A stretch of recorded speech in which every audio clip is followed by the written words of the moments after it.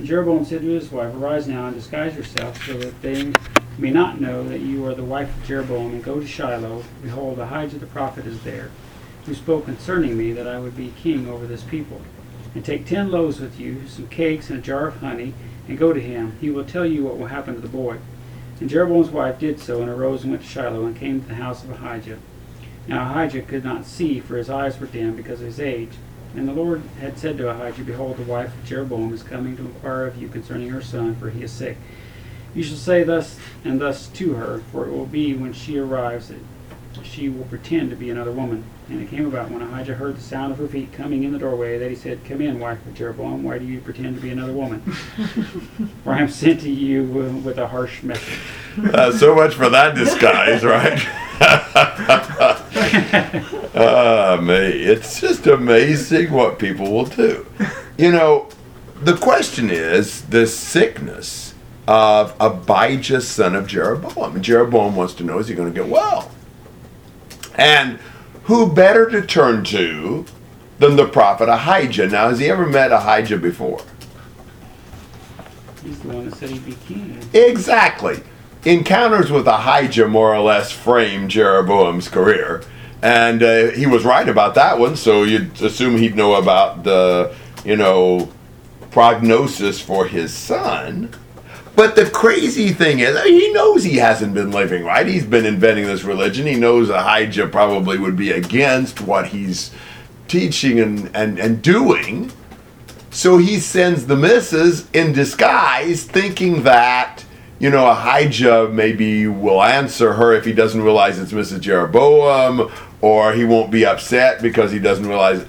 But isn't that crazy? He thinks that he won't recognize her, but he'll know what's going to happen to the boy. We're just schizophrenic sometimes when it comes to things from the Lord. We think we can get this blessing from God, and he can do all these things, but he'll never know what we're really doing. It's like, well, if God's able to do all these things for you, how would he not know what you're doing? Some of those things don't make any sense. That you think you can pull the wool over God's eyes. Wow. So, Ahijah's half blind and she's disguised, but the Lord's already told him what's going on, and so, Ahijah's, as she comes in the door, Come in, wife of Jeroboam, why do you pretend to be another woman?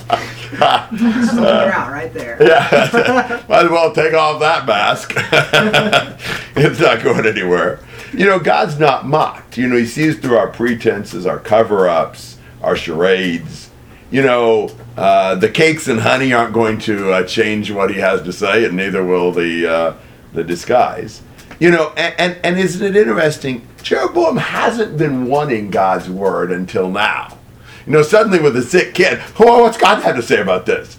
But he only wants God's word in certain crisis moments. He's not interested in a daily dose or anything, So that's just it's really comical, and just kind of shows you how superficial Jeroboam really is.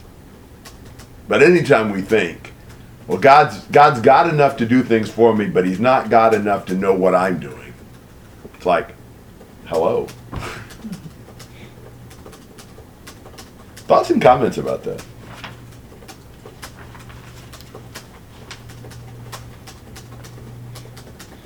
It defeats your whole thinking, even to put on the disguise.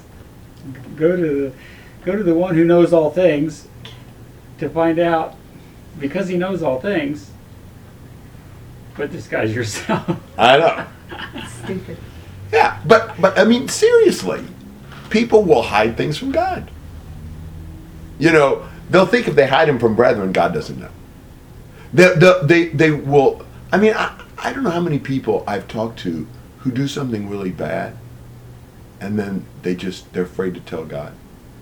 They're embarrassed to talk to him about it. It's like, well, you don't think he knows? I mean, you're not going to inform him of something that he didn't realize. Better to plead for mercy. But we short circuit on some of those things. Well, Ahijah does have a word from the Lord for Mrs. Jeroboam. In fact, he has several words from the Lord for her. Probably Jeroboam may wish he hadn't asked by the time this is all said and done. He's really got a message about Jeroboam himself, a message about the child, and a message about the nation of Israel, all rolled up in this one prophecy. So 7-16. Go say to Jeroboam, thus says the Lord God of Israel, because I exalted you from among the people and made you leader over my people Israel, and tore the kingdom away from the house of David and gave it to you, yet you have not been like my servant David, who kept my commandments and who followed me with all his heart, to do only that which was right in my sight. You also have done more evil than all who were before you, and have gone and made for yourself other gods and molten images to provoke me to anger, and have cast me behind your back. Therefore, behold, I am bringing calamity on the house of Jeroboam, and I will cut off from Jeroboam every male person, both bond and free in Israel, and I will make a clean sweep of the house of Jeroboam, as one sweeps away dung until it is all gone. Anyone belonging to Jeroboam who dies in the city, the dogs will eat, and he who dies in the fields, the birds of the heavens will eat, for the Lord has spoken it. Now you will rise and go to your house. When your feet enter the city, the child will die. All Israel shall mourn for him and bury him, for he alone of Jeroboam's family will come to the grave, because in him something good was found toward the Lord God of Israel in the house of Jeroboam. Moreover, the Lord will raise up for himself a king over Israel, who will cut off the house of Jeroboam this day and from now on. For the Lord will strike Israel as a reed is shaken in water, and he will uproot Israel from this good land which he gave to their fathers, and will scatter them beyond the Euphrates River, because they have made their Asherim, provoking the Lord to anger. He will give up Israel on account of the sins of Jeroboam, which he committed, with which he had made Israel to sin. Whoa, that's a mouthful. Yeah. You think about the potential Jeroboam had. God took him from among the people, made him king, tore the kingdom away from the house of David, gave it to him. And you remember what Ahijah told him. If he was faithful, he'd have a continuing dynasty over Israel just like David did. Tremendous wasted potential. Because what did he do? He did worse than the ones before him. He did worse than Solomon. That wasn't the plan. He didn't obey the Lord. So what was God going to do with Jeroboam?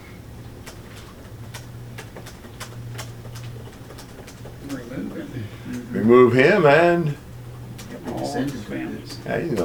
he's just going to wipe out the whole family. It doesn't sound like God viewed those bulls as just relatively harmless aids to worship, does it? That invented religion, God was not happy about one little bit. And so I'm wiping your whole family out. I'm just sweeping the whole nation clean of your kind. So that's the prophecy about Jeroboam. What's going to happen to the son that's sick? He's going to die. When?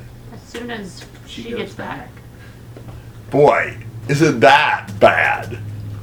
In a way, she's almost going to kill her own kid just by setting foot in her city. She could just not go back, but God would find a way to get around that. And still. Yeah, well, then what do you do if you don't go back? You got to go back home. Yeah, wow, that's a really difficult situation to be in. Wow, that hurts. But why does God bring this boy to the grave? Because he's good. There's something good in him. That's the funniest thing, because we would think that's the worst thing that could happen. But actually, God's saying, because I found something good in him, I'm going to give him a decent burial. That's more than I can say for any of the rest of this family. It's really going to be a blessing to him that he doesn't have to go through all the atrocities that are going to occur to the rest of the family. We think that the worst thing that could ever happen to you is die. And especially die young.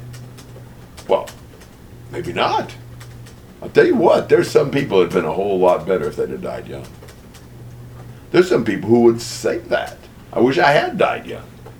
So God knows. He actually blesses this boy. There was something good in him with an early death so where he doesn't have to go through all the stuff that the house of Jeroboam will go through. I think that's a very interesting perspective that we would not have thought about. And then what's going to happen to Israel?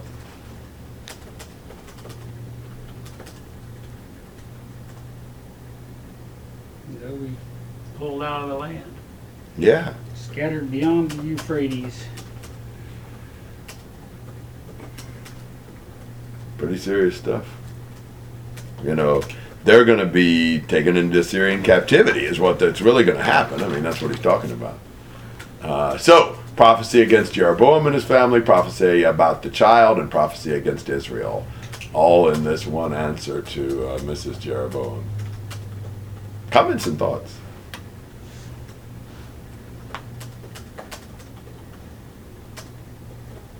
You got more than you bargained for. Yeah. This might have, he might have preferred not hearing all this. You know, if you ask what the word of the Lord is, you better be prepared.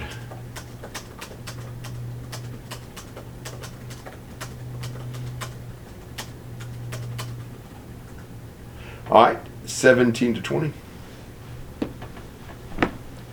Then Jeroboam's wife arose and departed and came to Tirzah. As she was entering the threshold of the house, the child died. All Israel buried him and mourned for him, according to the word of the Lord, which he spoke through his servant Ahijah the prophet. Now the rest of the acts of Jeroboam, how he made war and how he reigned, behold, they are written in the book of the Chronicles of the kings of Israel. The time that Jeroboam reigned was 22 years, and he slept with his fathers, and Nadab, his son, reigned in his place. So we're just kind of tying up the loose ends here. Sure enough, the child died when Jeroboam's wife came to the city of Tirzah, that's the capital at this point. They mourned him and buried him like God said. Then Jeroboam, you know, you can read more about him in this book of the Chronicles of the Kings. And Jeroboam reigned 22 years, and his son Nadab takes over.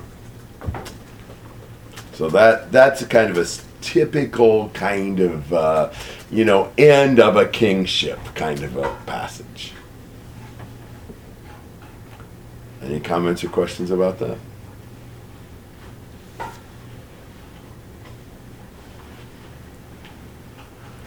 (21 to 31).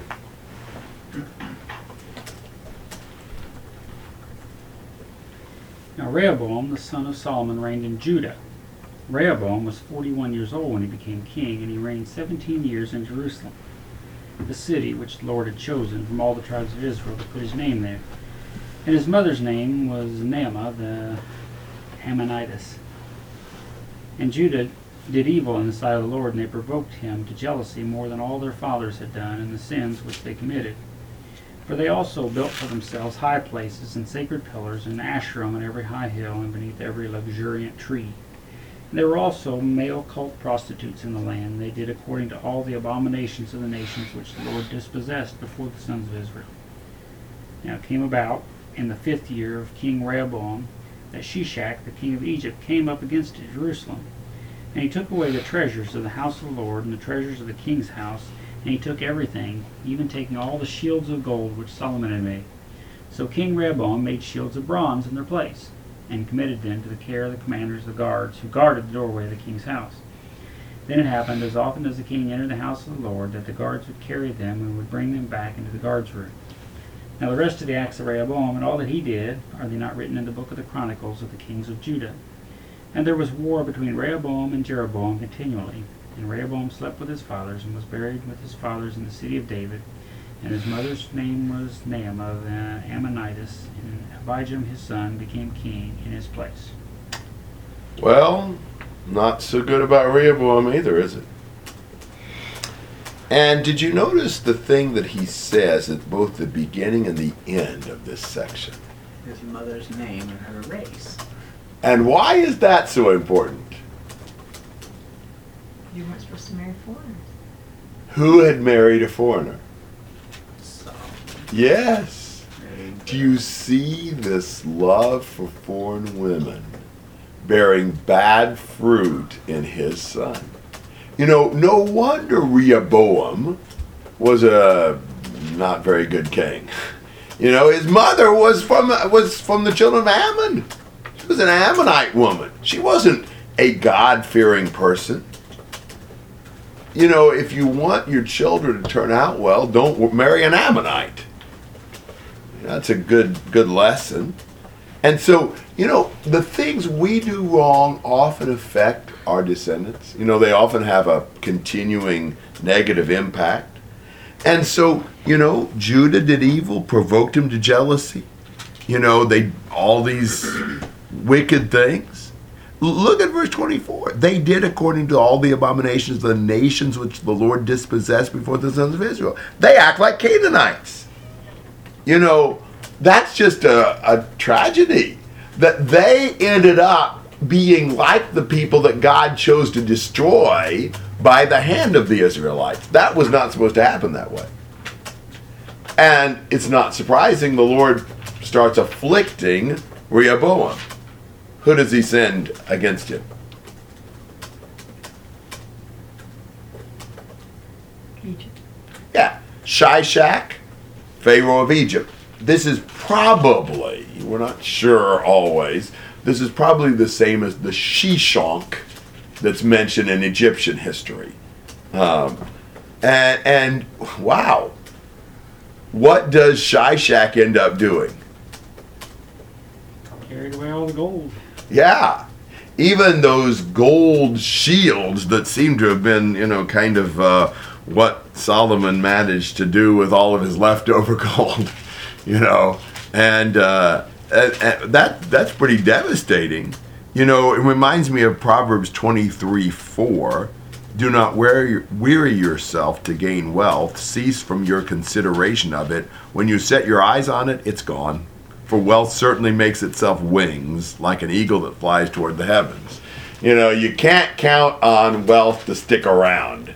It'll make wings and fly off, and that's what it does. So what does Rehoboam end up doing to replace the gold shields? Bronze. Bronze. Now, what's the difference between gold and bronze? Well, bronze is Value. worse than silver, and silver was common in when Solomon made the gold shields. Yeah, this is like a real come down. This doesn't show you, you know, how far declined they are just in Rehoboam's reign. That's pretty incredible. I mean, in a short time, Rehoboam managed to, you know, lose the shields of gold, and he has to replace them with the shields of bronze. And even those shields, what do they do to protect them? You had guards. Yeah, and they carry him back and forth to the guarded room and all that. They're afraid of them even getting stolen. You know, wow.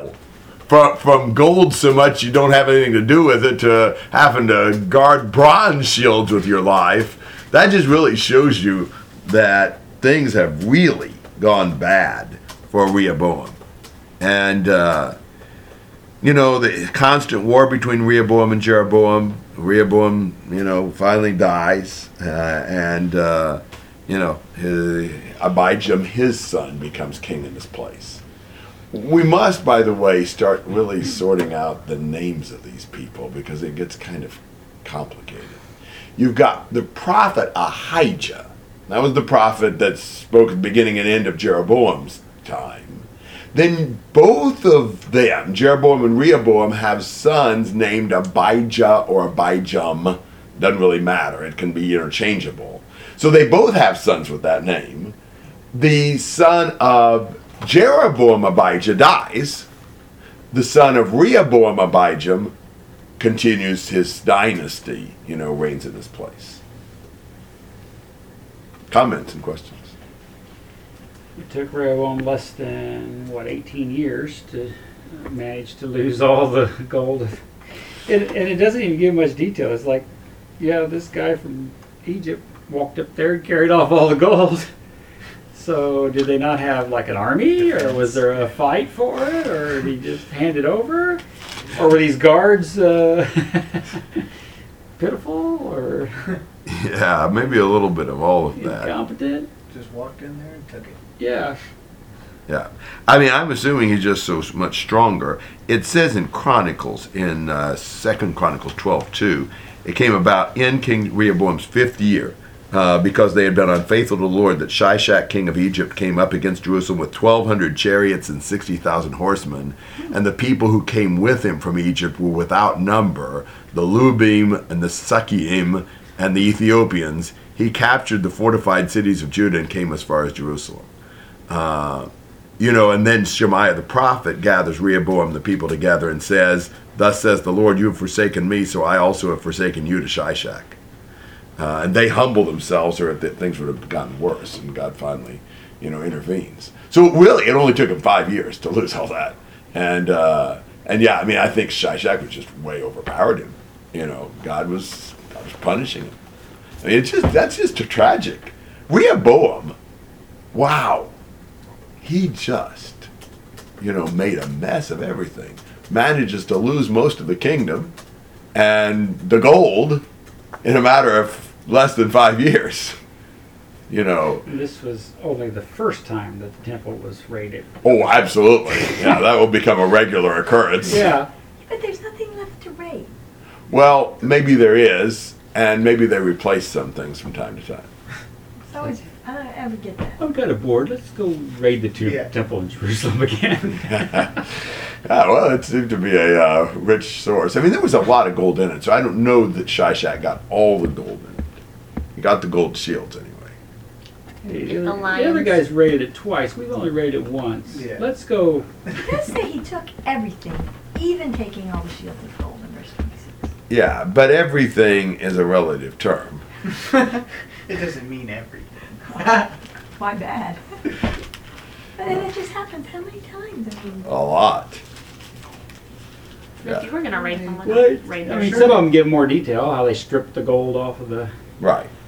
different things. Maybe he took all the conveniently placed gold. Later, surely they would have, mined and got it or traded for it. Or I mean, Chronicles again says, so Shishak, king of Egypt, came up against Jerusalem, took the treasures of the house of the Lord and treasures of the king's palace. He took everything. He even took the golden shields which Solomon had made.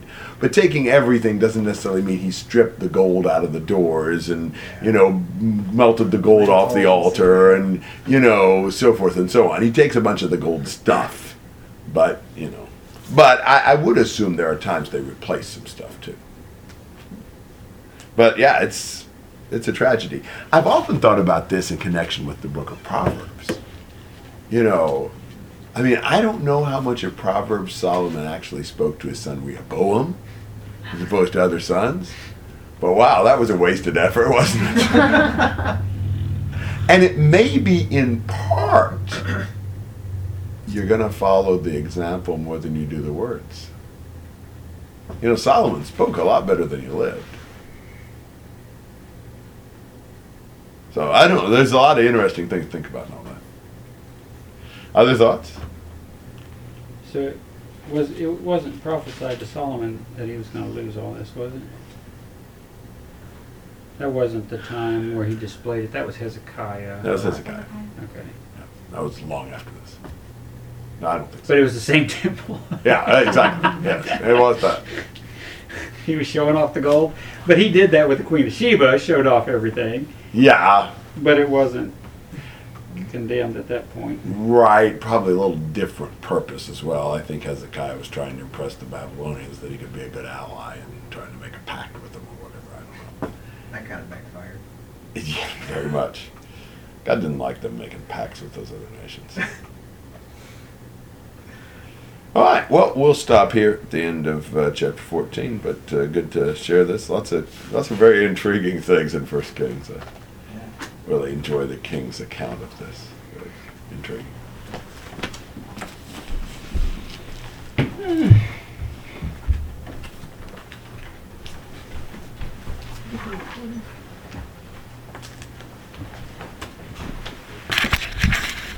yeah.